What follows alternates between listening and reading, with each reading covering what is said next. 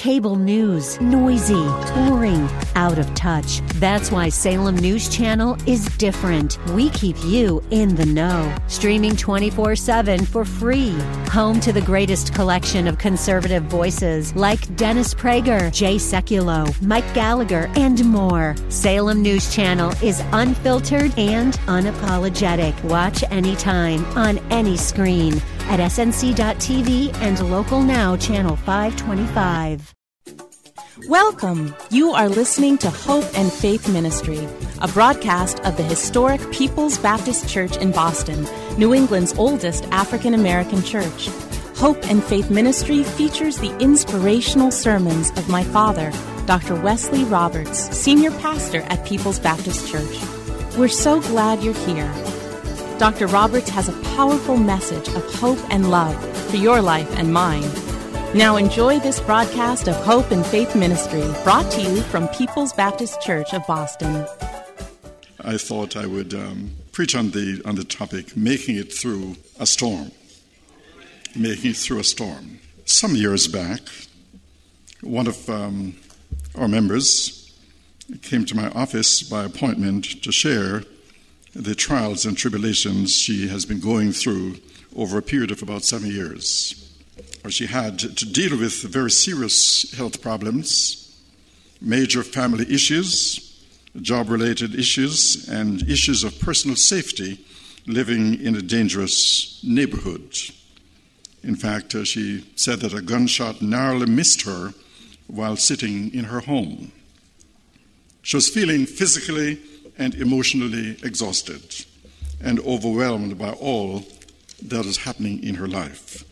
And she came to talk to me about it. Now, some of you listening to me well understand what she was going through and may be asking, what do you do when the storms of life are raging in your life? There are three different kinds of storms that we face in life. There are situational storms, when circumstances seem to plot against you and everything seems to go wrong at once. There are relational storms, when a relationship has been strained to the breaking point, as between parent and child, brothers and sisters, wife and husband, family members and friends. And then there are emotional storms. We may have a nice smile on our face, but inside we are in turmoil.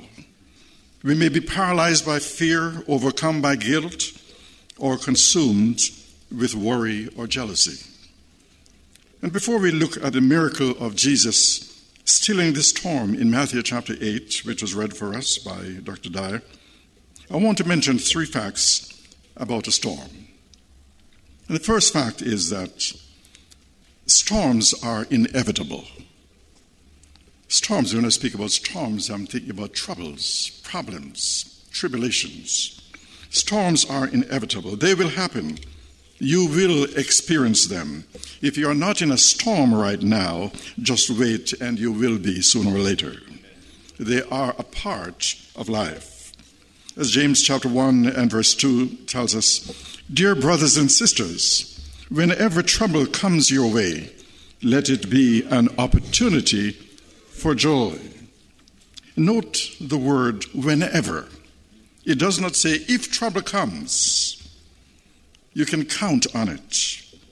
You will face storms, you'll face problems, you'll face tragedies and other things in your life which make life extremely difficult. Nobody goes through life smiling or sailing smoothly from cradle to grave.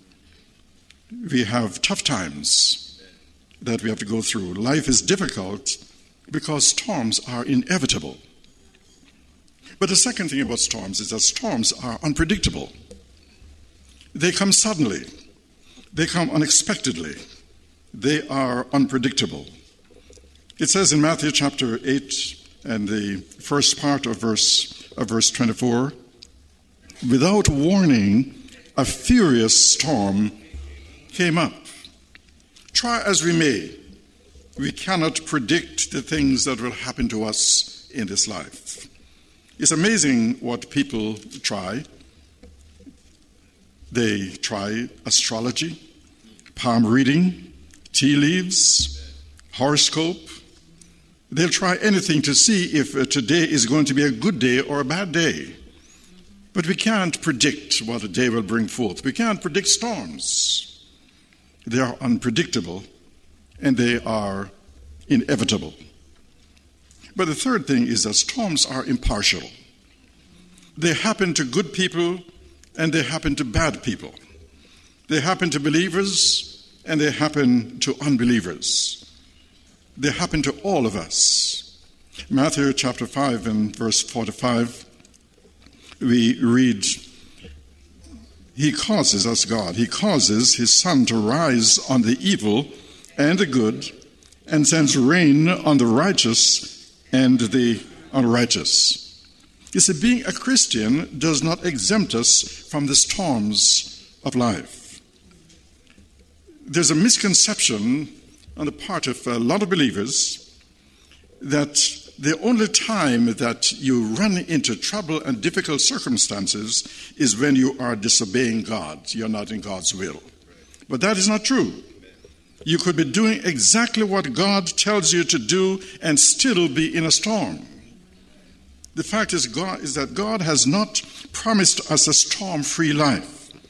If storms are inevitable, and if storms are unpredictable, and if storms are impartial, then the issue really becomes, what is my response going to be to the storms that are inevitably going to come into my life? And so there are two possible reactions when you face a storm. Number one, you can be filled with panic. You can be filled with panic. Matthew chapter 8 and verse 25 says, The disciples went and woke him, saying, Lord, save us, we are going to drown. The disciples were no mere novices. They had been out on the Sea of Galilee perhaps hundreds of times. They were fishermen. They had been through many storms. But evidently this one was life-threatening and scared them to death. This was a major storm, something they had probably not seen before. It says they panicked. They got afraid. And that is our typical reaction when a storm comes in our life. You see, the alternative to being filled with panic is you can be filled with peace. You can be filled with peace. Look at the contrasting reaction in Jesus. In Matthew 8:24, we read, Without warning, a furious storm came upon the lake, so the waves swept over the boat. But Jesus was sleeping in a storm. You talk about peace. This shows the humanity of Jesus. For one thing, it shows that he got tired. In his humanity, he got tired like the rest of us. After a full day of ministry, teaching and preaching, he was exhausted and he lays down and takes a nap. If you have ever wondered if Jesus can identify with your fatigue, this is an example of it. Yes, he knows what it means to be dead tired, to be exhausted. But more than that, I think this is a picture of complete trust in God. Jesus was not worried at all by the storm. He was setting an example by the fact of his sleep, teaching a lesson to his disciples. So the question is, did Jesus know there was going to be a storm before he even went into the boat? Without a doubt. He knew they were sailing right into a storm. It was part of his plan to teach a lesson about faith. Nothing ever surprises God. God, I'm having financial problems. He knows. God, I'm having health problems. He knows. God, I'm having family problems. He knows. God, I'm having problems on the job, or I'm having problems not having a job. He knows. He saw all of these things coming. Nothing ever surprises him. It is interesting to note that Jesus is sleeping in the storm because one of the signs that you are in a storm, either relationally or experientially, is you start losing sleep. That's how you know when you are really in a storm. When we are in storms, we lay awake at night, tossing and turning, going over it in our mind, trying to figure it out, worrying, what if? Americans spend more than $500 million each year on sleep aids. Yet Jesus can go to sleep anywhere. That's what I call peace of mind. I can be in panic or I can be at peace when I face a storm. The fact is, sometimes sleeping can be a statement of faith. You say, God, it is too big a problem for me. I can't handle it. It's your problem, and I'm not going to worry about it. I'm going to bed. You're up all night. I need sleep. You don't need it. That's a statement of faith. God, I don't know how you're going to work this out, but I'm going to bed. I leave it in your hands. It's a statement of faith instead of worrying. So where in the world do you get that kind of peace in a storm? You get that kind of peace when you apply the three principles taught in Matthew chapter 8, 23 through 27.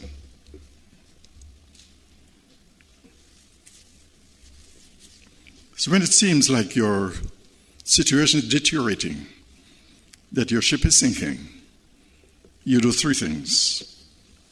And they are simple but very profound. One, you remember God's closeness. You remember God's closeness. Remember that He is near you, that He is with you, that you are not by yourself. In Matthew chapter 8 and 23, then He got into the boat and His disciples followed Him. They had nothing to fear. He said Jesus was in the boat. Do you think that God was going to let the boat sink with Jesus in it? That in itself should have calmed them. Jesus was there with them, experiencing the storm with them. You see, if you're going to make it through a storm, the first lesson you have to learn is that God is always with you. There will be nothing that I will face the rest of my life that I have to face alone by myself. God is with me. Jesus is in my boat. We tend to forget that when we are in storms. We think we are all alone. We think that God is far away. God has promised every believer, lo, I am with you always. And He said, I will never leave you nor forsake you. Isaiah chapter 43, verses 1 and 2, we read, Fear not, for I redeemed you. I have summoned you by name. You are mine. When you pass through the waters, I will be with you. And when you pass through the rivers, they will not sweep over you. What a promise. Remember God's closeness. But secondly, you relax in God's care. You relax in God's care. You see, the typical response when we go through a storm, when the trials and tribulations come upon us, is to wonder, does God care about what's going on in my life? Why is He allowing this to happen? Notice what the disciples said in Mark 4 and verse 38. Jesus was on the stern, sleeping on a cushion. The disciples woke Him and said to Him, Teacher, don't you care if we drown? You see, that's the common response we have in tragedy. Don't you care, God, what's happening to me? Don't you care what's going on in my life, God? The answer is, of course He cares. This is the second great lesson that we must learn if we are going to make it successfully through the troubles and the trials of life. God cares about what I go through. And we need to repeat it time and time again. God cares about what I'm going through. How much does he care? Read the Bible. Read the 7,000 promises that have been given us there. Then tell me that God doesn't care. 1 Peter chapter 5 and verse 7 says, cast all your anxiety on him because he cares for you.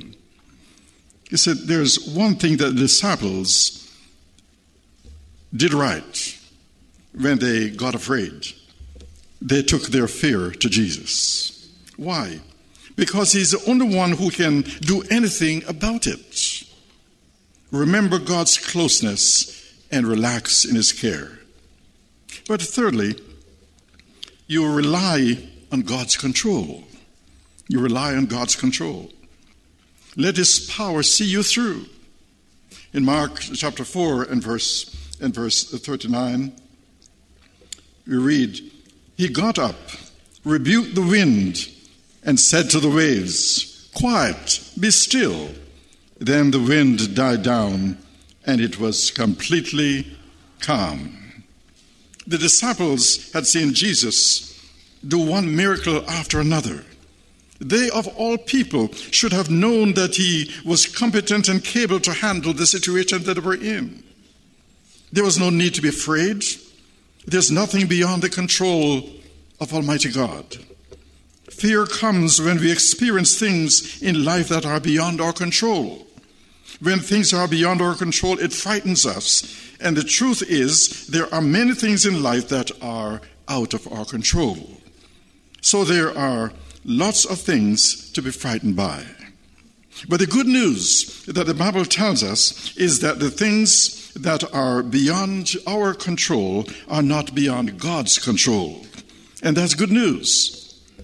I can't control everything that happens to me, to my family, to my friends, and even in the church of which I'm the pastor. I can't control all that goes on. But God is in control, and that's what allows me to maintain my cool, that when things are out of control, I know exactly where to go because I know who is in control. And that is a storm reliever.